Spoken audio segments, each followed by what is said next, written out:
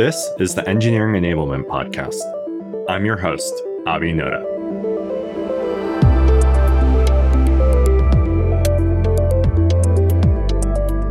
Today's guest is Adam Rogal, who leads developer productivity and platform at DoorDash. I meet a lot of leaders who struggle with driving adoption and value with internal developer portals, and this is why Adam's story is valuable. Today's episode focuses on Adam's journey of incepting and bootstrapping DoorDash's internal developer portal. And instead of the typical journey of starting off building a service catalog, Adam went a different way that allowed his team to deliver value quickly and build momentum to drive more investment. I love his entrepreneurial spirit and how his team exercised faith and persistence to bring their project to success. Whether you're dreaming of developer portals or are building one now, this is a must-listen episode with great practical advice. Something else that might help, we just published benchmarks on how much headcount companies are allocating toward internal platform teams. Lots of leaders are using these benchmarks for planning or to help build their case.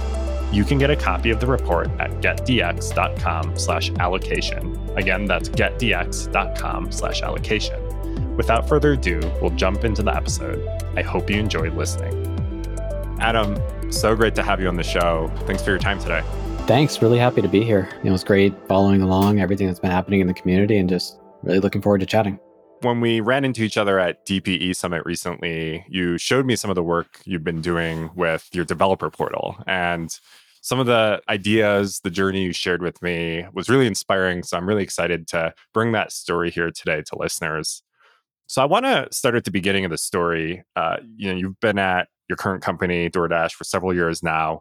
But as I understand it, the idea for the developer portal you've built really started on day one. So share with listeners how you got the idea, the vision for the developer portal in the first place.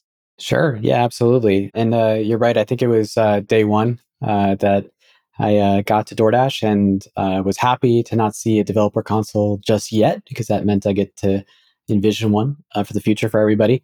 When I started at DoorDash, I was set to lead the developer platform organization.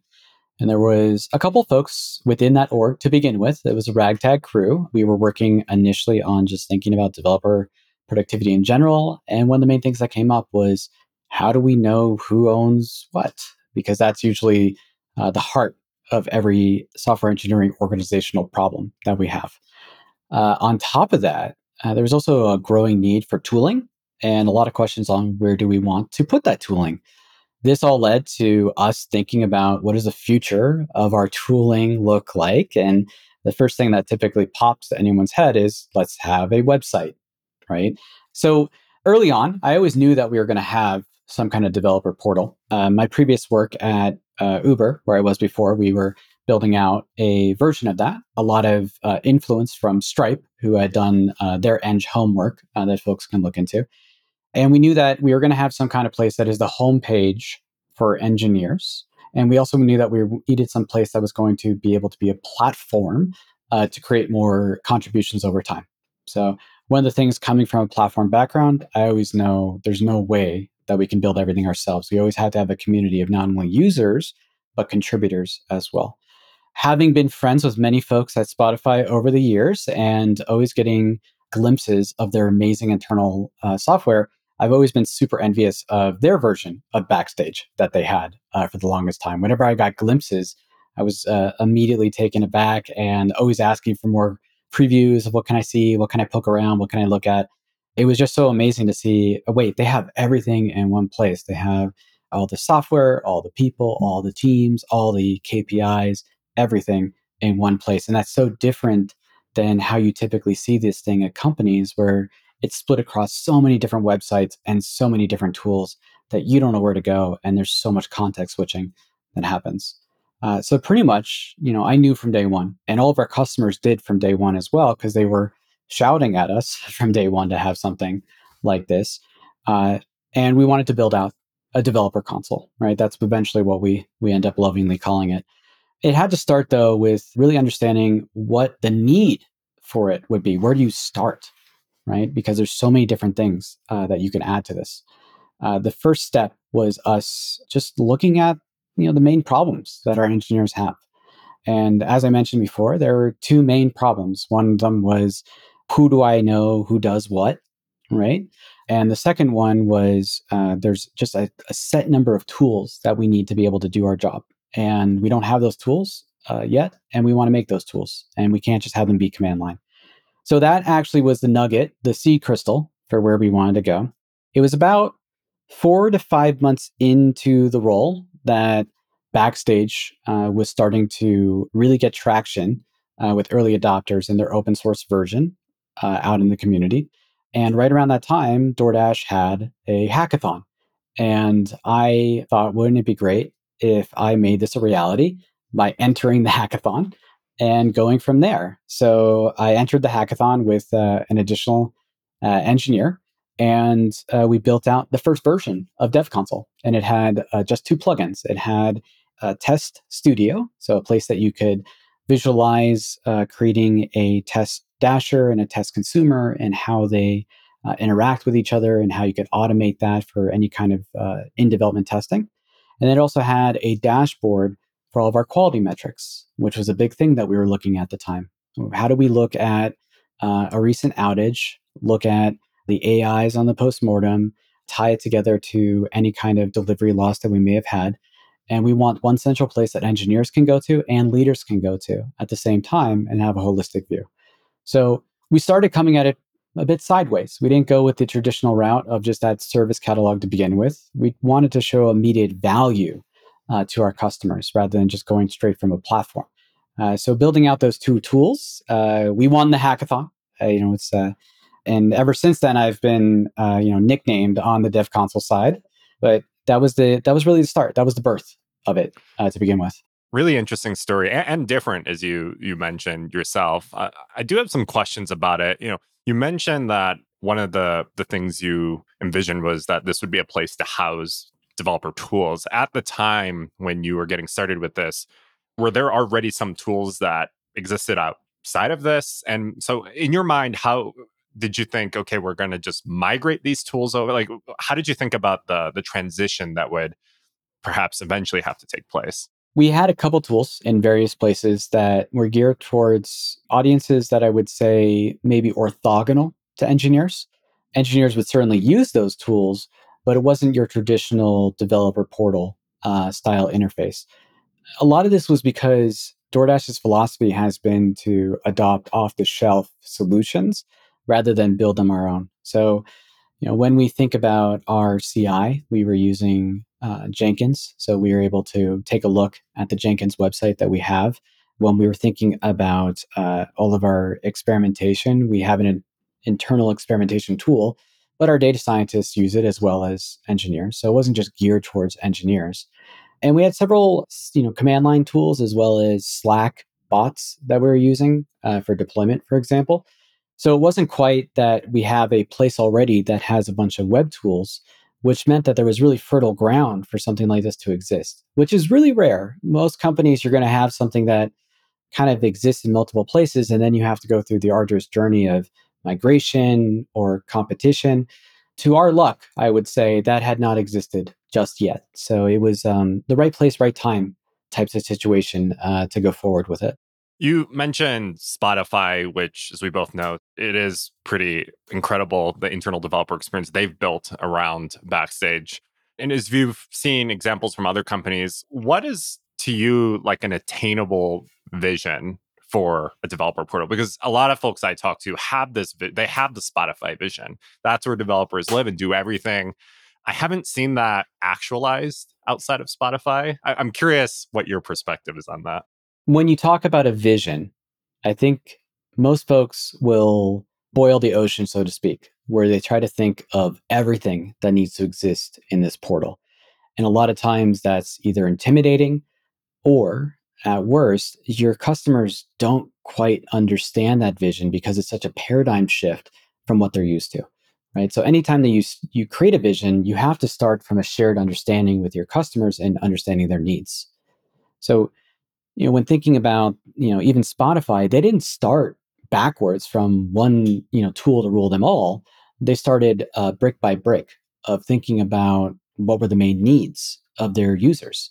A lot of those were, what I mentioned before of who owns what. So I may be speaking out of turn here for Spotify, but, they have a matrix organization, as we all know, with guilds and domains and teams, and it's not a very traditional way of operating a company, which has worked very well for them, but also makes it a little bit more difficult to understand what is a squad, what is a grouping of folks. So I can imagine that building Backstage was a way for them to speak to those initial needs from their customers of just understanding what my peer works on or looking at something, who owns it. From there, you typically have sort of a read-only view in your dev portal to begin with. It's usually a facet of information in one place. So you can have a bit of a network effect between all the various parts. But that's one of the first bricks that you lay down.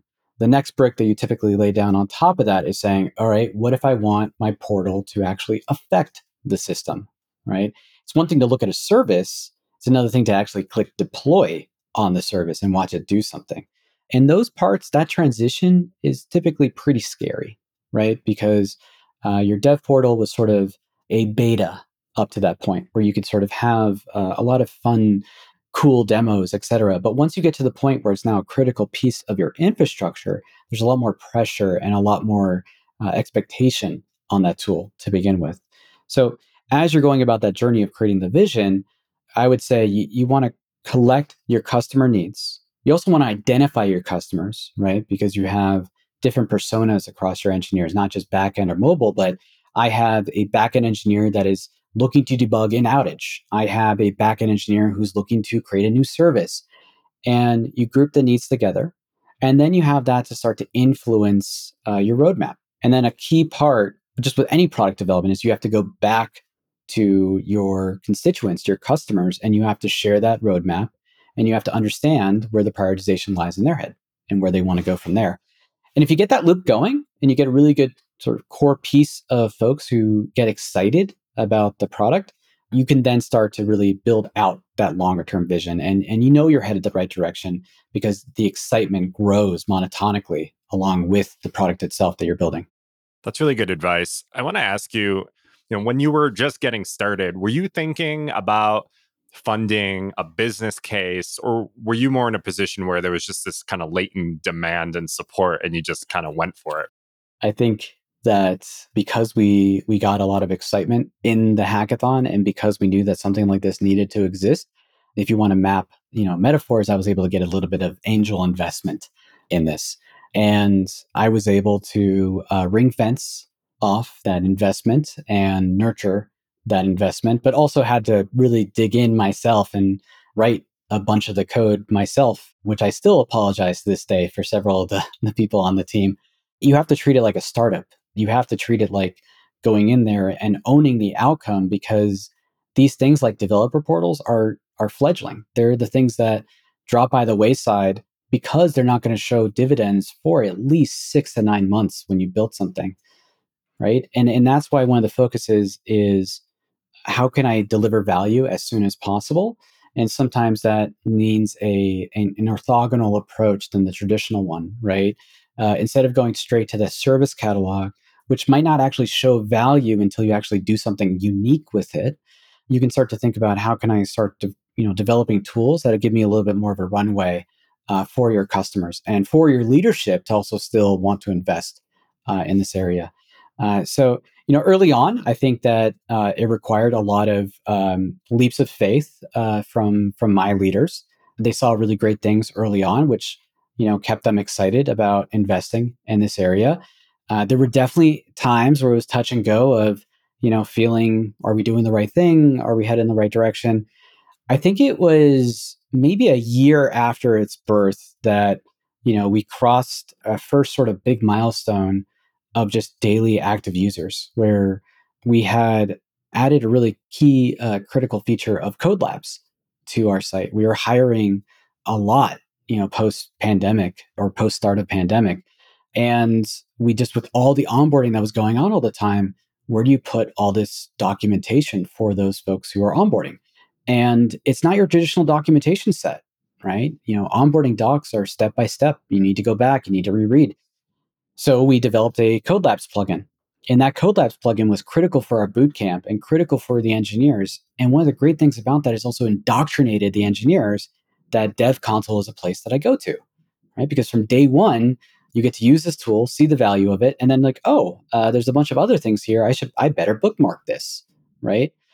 So it's really about going to where the engineers are already, trying to show value as soon as possible, trying to gain some trust with your customers and your leaders that, we're going to show value. It's just going to take a little while, but also just really focus that, you have to treat it like a startup. There's a runway, there's a certain amount of capital you can have in this until people start to get impatient and they want to see results.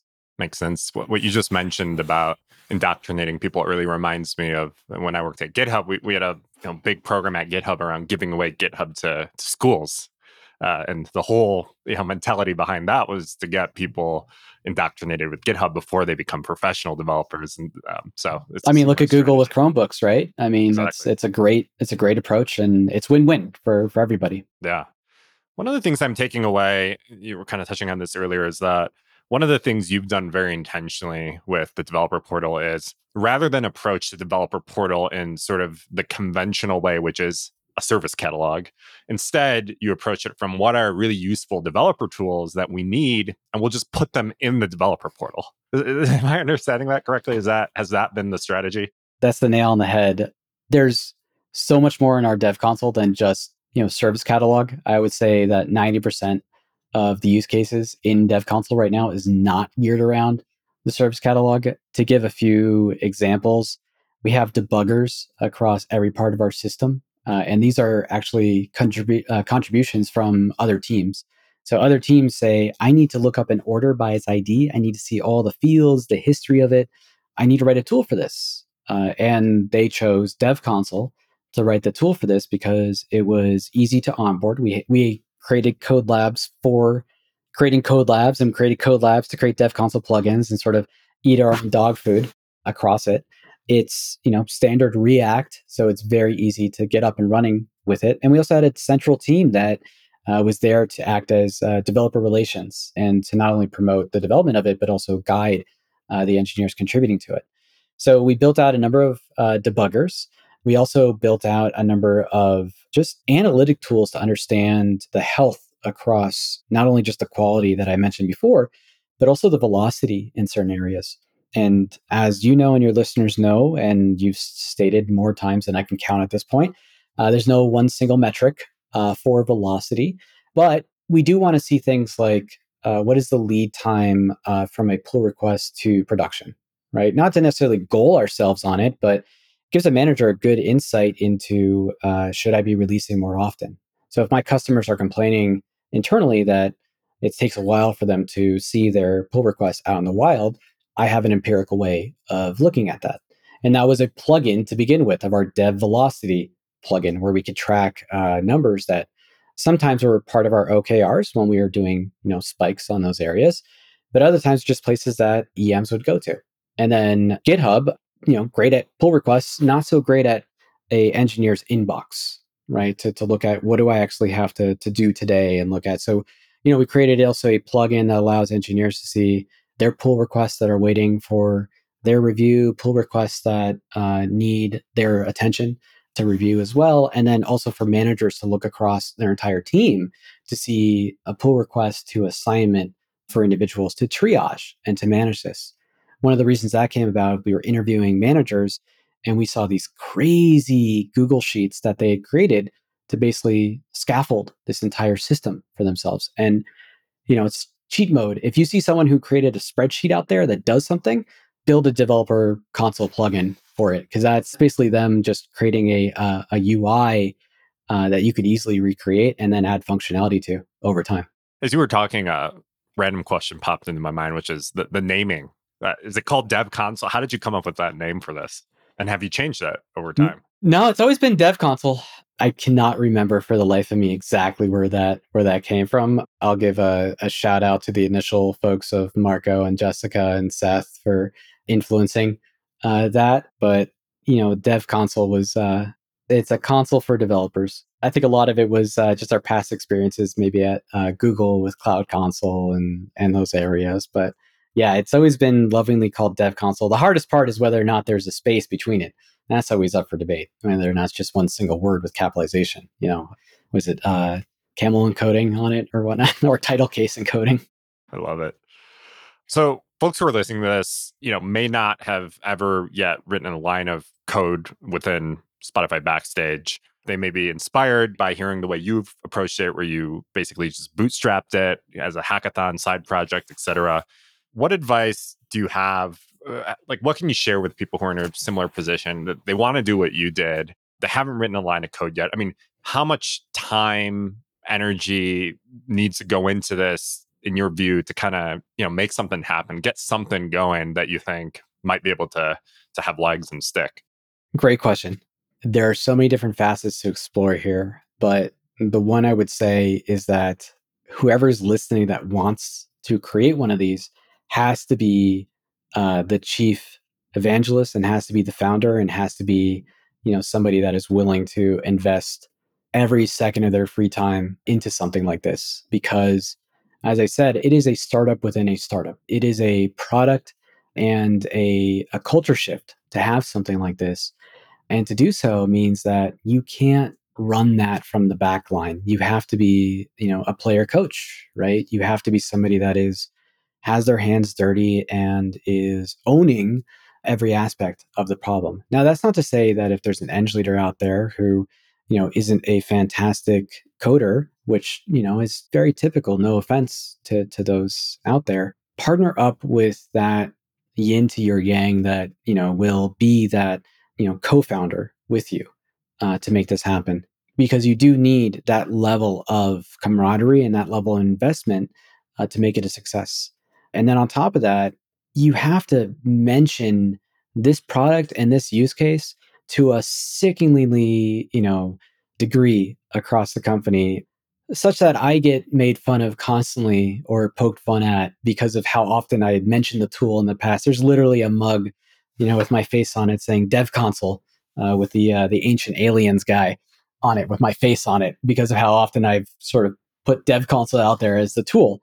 To a certain point, people might be sick of hearing that, but you have to be the one that's just pushing it all the time, because it has this immense amount of activation energy that's needed to get over the hill. And then you have to continue doing that with all the challenges that come into place. Talking with Lee from Backstage, they had to do that internally too.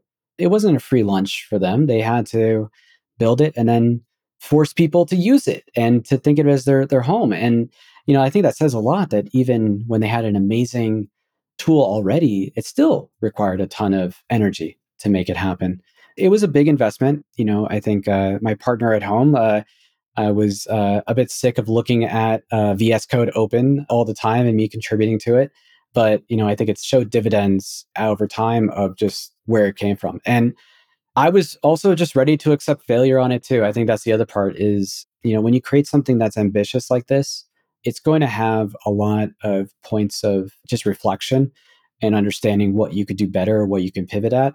You're not going to be successful at the first time. You're going to have challenges. You're going to have people who don't quite see the value just yet on it. And if you have a strong following of folks who want to see it be successful, and you have a strong vision, and you're willing to go on the front lines for it as well, you'll get to success eventually. It's not a paved road to get there. Well, inspiring words. I mean, I'm a startup founder, and yeah, what you're saying definitely reminds me of my own journey. So it's really interesting that you viewed and been successful by approaching it this way.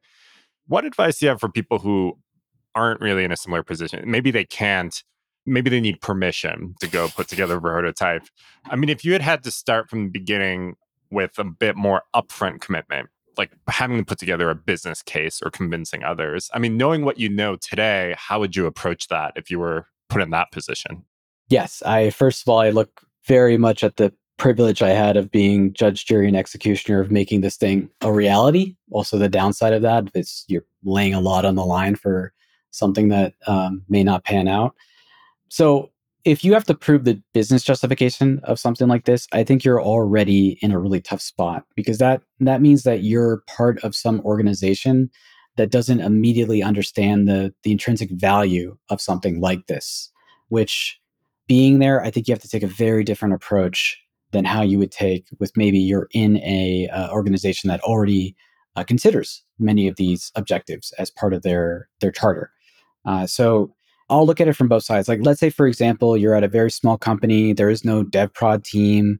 There's a couple set of, engineers who maybe care about this area. You ask, hey, can I put a business justification together? No, just work on it. Just do it. Find the time, hack something together, because you're never going to convince someone of a big paradigm shift by showing them a slide deck. It has to be, the proof is in the launch, the proof is in the usage. If you ask for forgiveness rather than permission on these types of things, I think that's where you can bootstrap it yourself and get it out there. I'm sorry for everyone who is now going to have waves caused in their in their wake with these things, but it's just part of the role that you have to have. I love companies that encourage this, 20% time. Whether or not you get the full amount of the 20% time or not, it's encouraging when you see leaders who say, we're not going to know everything. We want to see your contributions. And if you have a hackathon at your company coming up, work on this, take the time to do it. And if you don't have a hackathon at your company, start a hackathon program. It really, you have to find the time to invest in this personally to make it a reality. And that's true about every personal passion project you might have at a company, not just dev consoles, but anything you do at a company that you care deeply about. That's just not the norm yet. Now, for a company just switching gears, that maybe you do have a dev prod team, maybe there's 4 or 5 people on that dev prod team, maybe you got one front end engineer and a bunch of scattered tools across your various parts of the company. I would say that it's a misstep to propose, backstage as let's just unify everything into one place. I think there's a lot of value in doing that, but I do think that it's a very, very tough pill to swallow for your customers and your leaders to say, we're going to pause development on features for 3 to 6 months while we build out this new platform that's not going to show dividends for 9 months as we build this out. And not to mention the people who had built the tools previously, they might not be bought in that they should exist within your playground now, right? They have their own place. Why are they going to move to this new one that might not even be the same tech stack? They might be Ruby on Rails, and now you're saying we're going to move to React, right? So you have to understand the current ecosystem that you're in and how to navigate that. And it's going to be different for every company.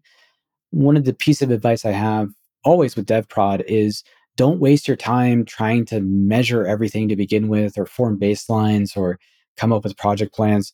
Just fix the problems and the paper cuts that engineers have to begin with. Talk to your engineers and see what they're complaining about and go fix it. And if you do that, then you start to build up, whatever this new thing, this new paradigm will be, brick by brick, and people see the value of it. And then it doesn't become the cart before the horse of, we're going to build this backstage instance and put everyone on it. It's, we're going to build all these tools that solve these customer needs. It happens to be in backstage, and then people want to be co-located with your tools later on. It's not done through a mandate. It's not done through a slide deck that maybe people just see as territory grabbing, or just going to be extra work for me, and not seeing the value of it right away. I share your observation you mentioned earlier around, does the organization intrinsically see the value in something like this, or does it not? That immediately puts you in a totally different camp and lays out a very different path of struggle, potentially, or a different approach, at least, to get something like this off the ground. Timely, because I know you mentioned to me just earlier today, you got off a call with a team from another company who's kind of thinking about doing a developer portal, but maybe seeing it as a little bit daunting. So I'm curious to ask, obviously keeping their identities anonymous, what kind of concerns did they have, and what was your advice to them? I think there's lots of companies out there that I chat with all the time, whether it's, at developer conferences or just pings through LinkedIn. I'm always happy to chat with folks, mostly because I get to learn from where other people were at. And any piece of advice I give out is typically what I've learned from other folks and from, the warnings that they gave me. But, any kind of entrepreneur, the best thing about an entrepreneur is they don't listen to warnings, right? They just go and do it, and then they get to warn the next entrepreneur. And it's always a fun cycle to see that play out. In either case, I think the advice still stands for everyone who approaches about, building up a dev console or dev portal, is you need to understand the reason why for it. And, there's the intrinsic value, right? Where it's, hey, we're part of DevProd and that's what we do. But that only gets you so far. And when you think about the reason why, it's very easy to fall into the traps, around productivity. It's very easy to fall into, how are we going to measure this? How are we going to see the value of this? And to not get hung up on that, I think is really important. To really just rely on satisfaction from your engineers, as you talk about quite often. And I think that if you can show that your customers really want something, and then you can also understand what your customers want, then I think that you can build the right product. And that product might be, slowly over time, we're going to make everything have the same UI, right? Because we have a design system, so let's actually incorporate the design system. And then maybe one team isn't happy with Ruby on Rails, so move everything over to React. And you kind of inch closer and closer until you get really close to what it could look like for something like Backstage. And then you can make actually a informed decision on, do we hop over to something like Backstage? Do we just create our own version of Backstage internally? But you can actually have a closer comparison of fruit, rather than fruit to vegetable, as you're going through things. One thing I really like about Backstage that I would just encourage everyone to do is, it never hurts just to spin up, a Backstage instance and just start playing around with it, because I think they have really fantastic onboarding information, and it's very easy to create a Backstage instance and just touch the code. And one thing you'll see is their plugin architecture, I think, is actually really great for folks who are creating developer portals, because it helps you segment out the code from contributions versus central funding. It also really helps protect the app in terms of stability. It also helps with migrations. So you can build out a dev portal and sort of have one plugin at a time. But Backstage also has a ton of third-party plugins also to pull off the shelf and start using. So, anyone who's thinking about Backstage, I mean, go play around with it over a weekend. Go start it up and see what you can make. And really, that's true about every tool out there. There's always the abstract thinking of adopting a new tool. There's something else to be said about actually putting your hands on it and trying to use it and trying to see where it goes from, where you're starting at and where it could possibly go to. That gives you insight that you're not going to get by just, reading through, docs, or looking at a video. So, get hands on always with everything you have to begin with. So we've talked about how you were able to get this off the ground and the advice you have for others trying to get developer portal off the ground. The next biggest challenge I always hear and see from folks doing developer portals is adoption. They built the thing, but people aren't using it. How do you get people to use it? They're a little bit stumped. And you've shared how one of the ways you've approached that is by building things that are actually useful and needed within the developer portal. It shouldn't come as a shocker. But what are some of the other things you've done? Evangelism, for example, or you brought up building the code labs for onboarding as really moving the needle. Have there been any other things you've built that have really moved the needle in this similar way as that? Yeah, great question. So one, always just go to where the developer is already, right? So, the code labs are a good example where, we meet them on day one of what they're looking for. Another good example is just, once you have that service catalog, making that a central hub for where other things exist, and then linking back to that service catalog wherever you might want to be, right? So if you have a system that's referring to a service somewhere, actually sharing a link that, hey, this goes to the service catalog, is a way to get there. The other way that you tend to gain a bigger audience is just always to keep things fresh, to take a fresh perspective and add new things. So up to about the halfway point of the existence of Dev Console, we hadn't really thought much about, sort of the team aspect or the top-down view. Everything was sort of grouped by services and domains within it. So we created a plugin that was called the Team Health plugin. And this Team Health plugin gave an EM or any IC just a top-down view on their team. We added things like interruptions for after hours on call, added things like pull request load. So seeing how many pull requests are people reviewing all the time. We added things also, like PTO. So that as an EM, I can go up to somebody and say, hey, you've been working for 6 months without a vacation day. Please take one. The burnout is real. And it's really hard to capture that. In support load as well. So how many questions are people asking in Slack channels, and how can I best support them? So creating tools that allow engineers to maybe automate or improve a different role that they have at the company, not just writing code, but sort of that operations role, was one way for us to inch into other areas and improve in other areas. The other part is, at a certain point, you get enough momentum that it just starts popping up everywhere. I saw a big shift one time and it's just kind of gone there. But every time we have an Eng all hands at the company or demos at the company, it's a lot of times it's people writing a plugin in Dev Console and showing it off in Dev Console. And that, I think if you reach that echelon, it becomes a flywheel effect where it's sort of marketing itself as you go. And I think like that's not easy to get to. It takes a long time to get there. You can't squander that once you get that either, right? You have to keep it being fresh and a great place to go to. But really, this is what that evangelism is for. My background before going into traditional software engineering was developer relations. I started off at that at Google, and I just always like to help engineers and do speaking events or support or developer conferences, et cetera. So I think I have the pleasure or the burden of understanding what support and evangelism looks like, and it just requires ongoing investment into that. A developer program really requires you to be talking to developers at all times and to really get the word out, evangelize on what you want to do, and also be an advocate for them internally for where you can provide avenues, right? So listening to their voice and then improving things for the rest of the back end as well for them. So being a channel for them. So I think eventually you get to sort of this flywheel, and it really improves over time. But it goes back to just laying the right path along the road to get there. And the best way to do that is to listen to the quiet parts of what your customers are telling you. So your customer might tell you something like it's very hard to do this, and you might think, okay, I'm going to make it easy to do that, right? Or you take a step back and say, why are they doing that in the first place? And then building a solution for that. And this is the whole thing of a faster horse instead of a car type situation. I think there's a little nuance there that you don't want to just tell customers what they're actually asking for. I think that's a little bit too customer splaining on that front.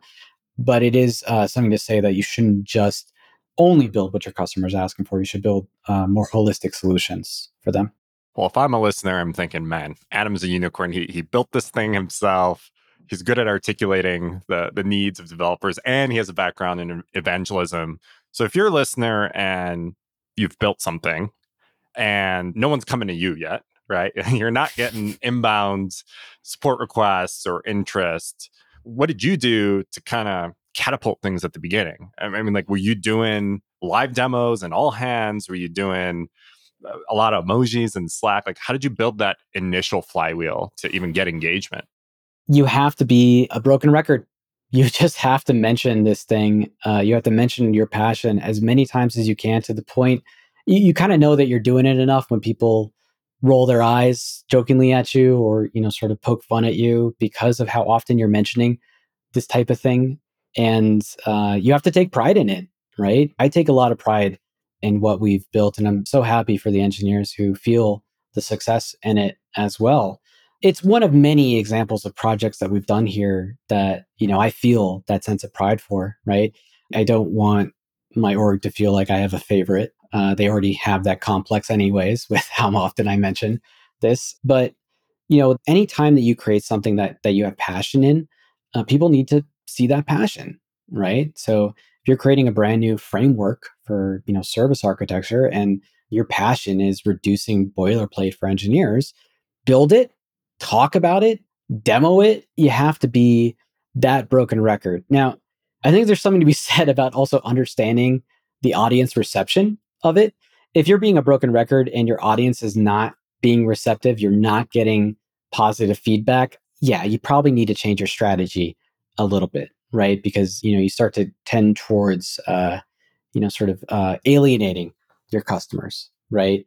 Imagine pushing for a product all the time when the house is on fire, right? It's like, I understand it. I think you're really passionate about your product that you're talking about, but I just spent the last 14 hours trying to debug an outage, and I can't even look at this right now, right? So it's really around having empathy with your engineers and knowing the right place and right time to pitch these things and to talk about these things. You could frame it sometimes of, hey, this is meant to make outages easier, but it definitely always come from the fact that there's way too much stress going around. There's way too much, everyone's doing way too much and trying to get things done. And you really need to sort of find the right avenue and the right voice for doing a lot of these things. But yeah, you mentioned there's some hacks, right? There's, all hands, hackathons, demos. One thing to an eng leader, though, is you don't want to be the one in the spotlight always. I think having really passionate ICs that can go out there and spread the word and, sort of represent the developer always connects better with other engineers at the company. And then likewise, the ICs who want to do this, find that leader to partner with because they are going to be doing it in conversations and Slack rooms and meetings that you're not necessarily a part of, right? So this is also why you need to form that team to push for this. I want to make sure that everyone knows this was not me. This was my team that did all this work. They were the ones who sacrificed and built a lot and really dug in here. And I am so thankful for the folks that contributed to this. And there's no way this would have existed without their contributions. And poke fun at it as like I'm the dev console guy, but they are, and they take immense pride in this, and they do a great job of talking to their customers and working with them, and that pushes me to serve them well, right? To make sure that they get the proper avenues, the proper alignment, the proper funding to make this happen, right? I am not the star talent on the team. They are the ones who are making it happen. And yeah, it's great to see ICs who are passionate in general about these areas.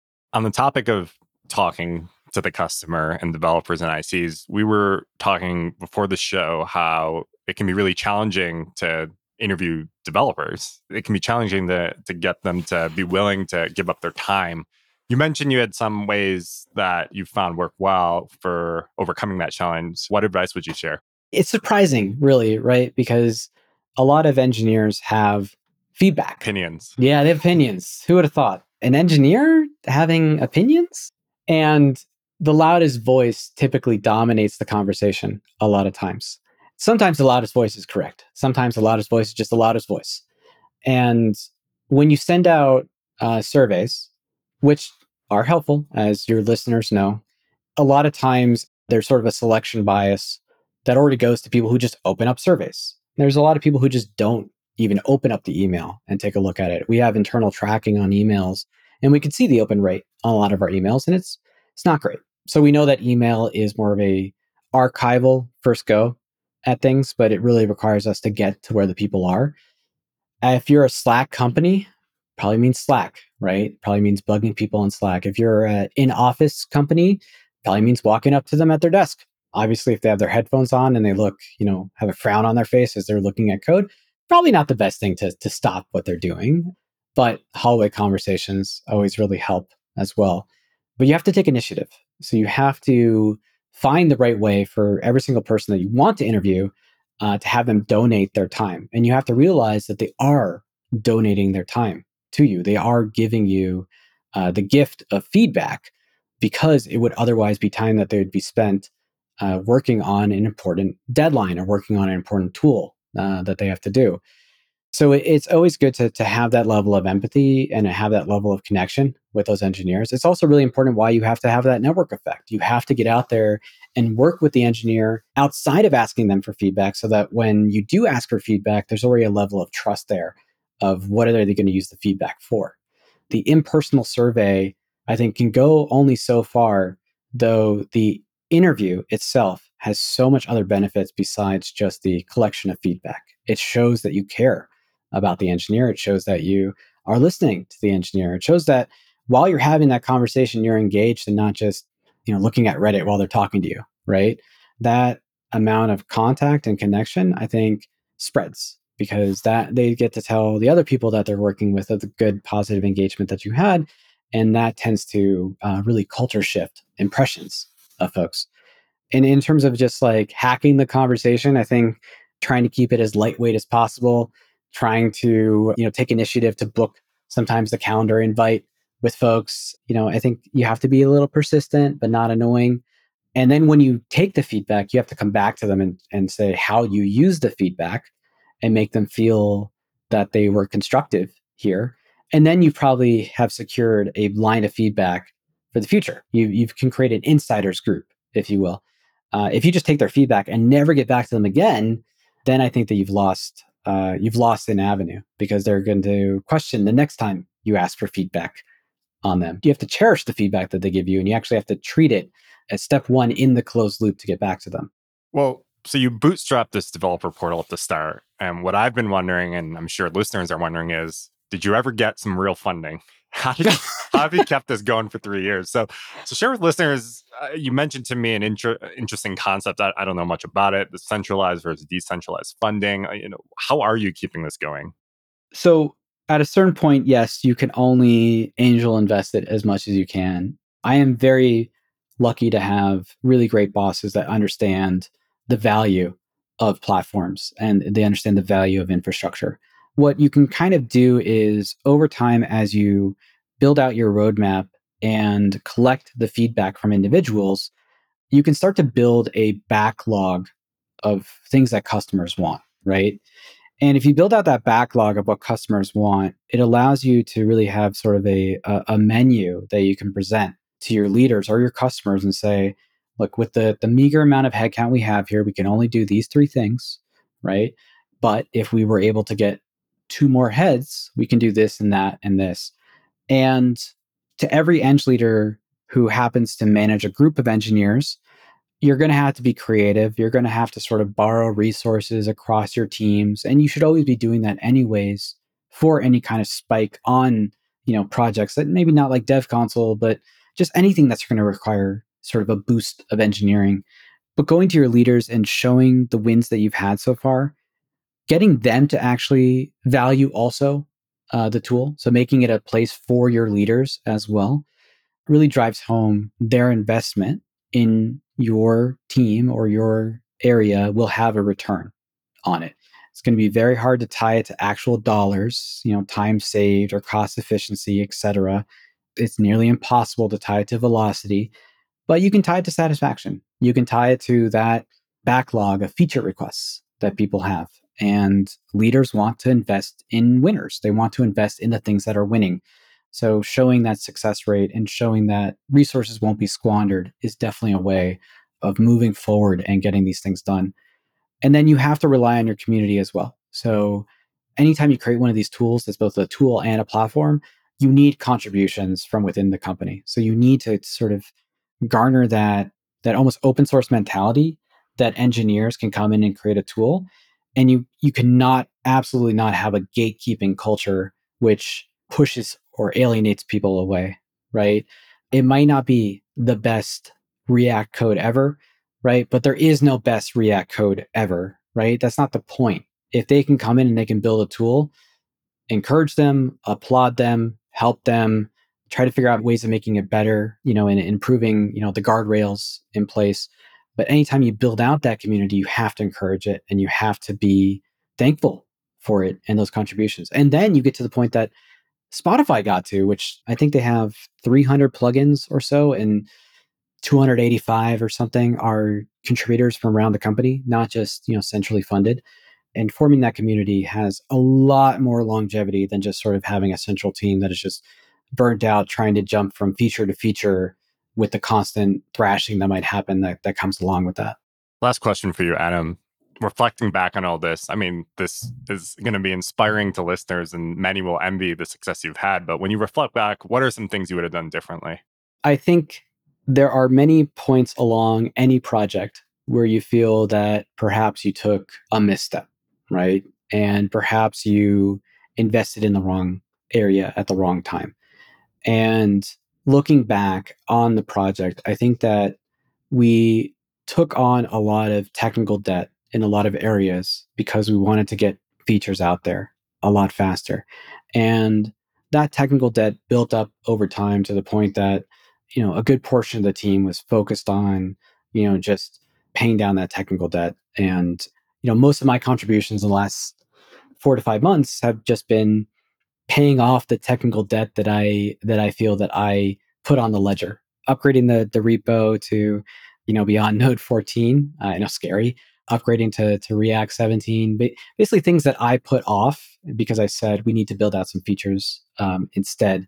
And as you're building out these tools, I think just being really cognizant of that balance of technical debt versus feature development on these types of things is It's a tough balance, but it's one that you have to pay down because eventually this thing becomes so important that it becomes critical to your systems. And if it's not 99.999 on all the time, it becomes the weakest link. And you have to find the right folks that can have the right level of quality to make it a quality product. And you can't sacrifice that for feature development as you go forward with these things. So it's just true about every product out there. But I think when you have a dev portal, engineers are not an audience that you want to anger, right? So that's sort of doubly true when you have these type of products. I think the other part is perhaps a little bit more, I think, kind of meta, which is as you're building out dev portals and thinking about the marketing of it and the utility of it and how things get used, a lot of times you don't want to get sort of too repetitive, right? And I think one of the things that we've kind of done is you kind of pigeonhole yourself into certain areas with your dev portals, right? Like people say, oh, that's just for this, that's just for that. And if you get kind of typecast as that, it's kind of hard to break away from that into other areas. So one thing that we're trying to do that we've moved to is being more self-serve within the dev portal now. So you can come in and create a brand new service if you want to, or create Kafka topics. So we're trying to ensure that dev portal, or the dev portal we have, dev console, it represents the current truth, right? It's not just a sort of a shadow of what exists in our topology. It actually affects the topology itself. It's real time, right? It feels like it's the reality of what you have in front of you. So it changes that perception. We're heavily investing also in AI as well, because one thing that your dev portal will turn into, which we have to undo, is it's just a cacophony of data and information, right? Across every single place that you look, there's a graph or there's a place that you can look, and it's just too difficult to surface what you should be looking at right now. So we're looking into having sort of more anomaly-based presentation of places you should look, right? If you're sort of a certain persona, hey, these are SLOs that are burning, go take a look. These are services that haven't been touched in a while. These are new RFCs that recently have been published, like sort of presenting this data to the user. And then the second part is also, thinking about substituting some of the other avenues at the company already, with Dev Console. So support is a big thing we have here. We have a ton of Slack channels where we have people just ask support, and it gets overwhelming. And we've created a AI support bot, uses LLMs and trains on a FAQ as well as Confluence documentation and our code labs, and can respond to questions and give answers with a certain percentage confidence based on those. One thing we want to do is move that into Dev Console, right? So instead of having all these ask channels, you now have a single place in Dev Console where you ask the question you're trying to answer, and then from there, you can get the support or direction to where you need to go. But now it sort of changes the flow and changes the entire culture shift. And it's a way of keeping Dev Console fresh and new, and providing that new functionality in those new areas that we're trying to explore into. Well, Adam, this has been great conversation. I've loved hearing your journey, and this will be a must listen for anyone who's at those early stages of dreaming and hoping we're trying to stand up the developer portal. Thanks so much for your time today. Yeah, thanks a lot for having here. And I just want to give a special shout out again to all the folks along the way that have contributed to this. It's a team effort and it's a team product that we've done. And, all the engineers that have contributed to it, all the customers that gave feedback on it, I am forever grateful of their trust and their contributions to this area. And as I said, always happy to chat again and love talking about these areas, and hope to be on again the next time.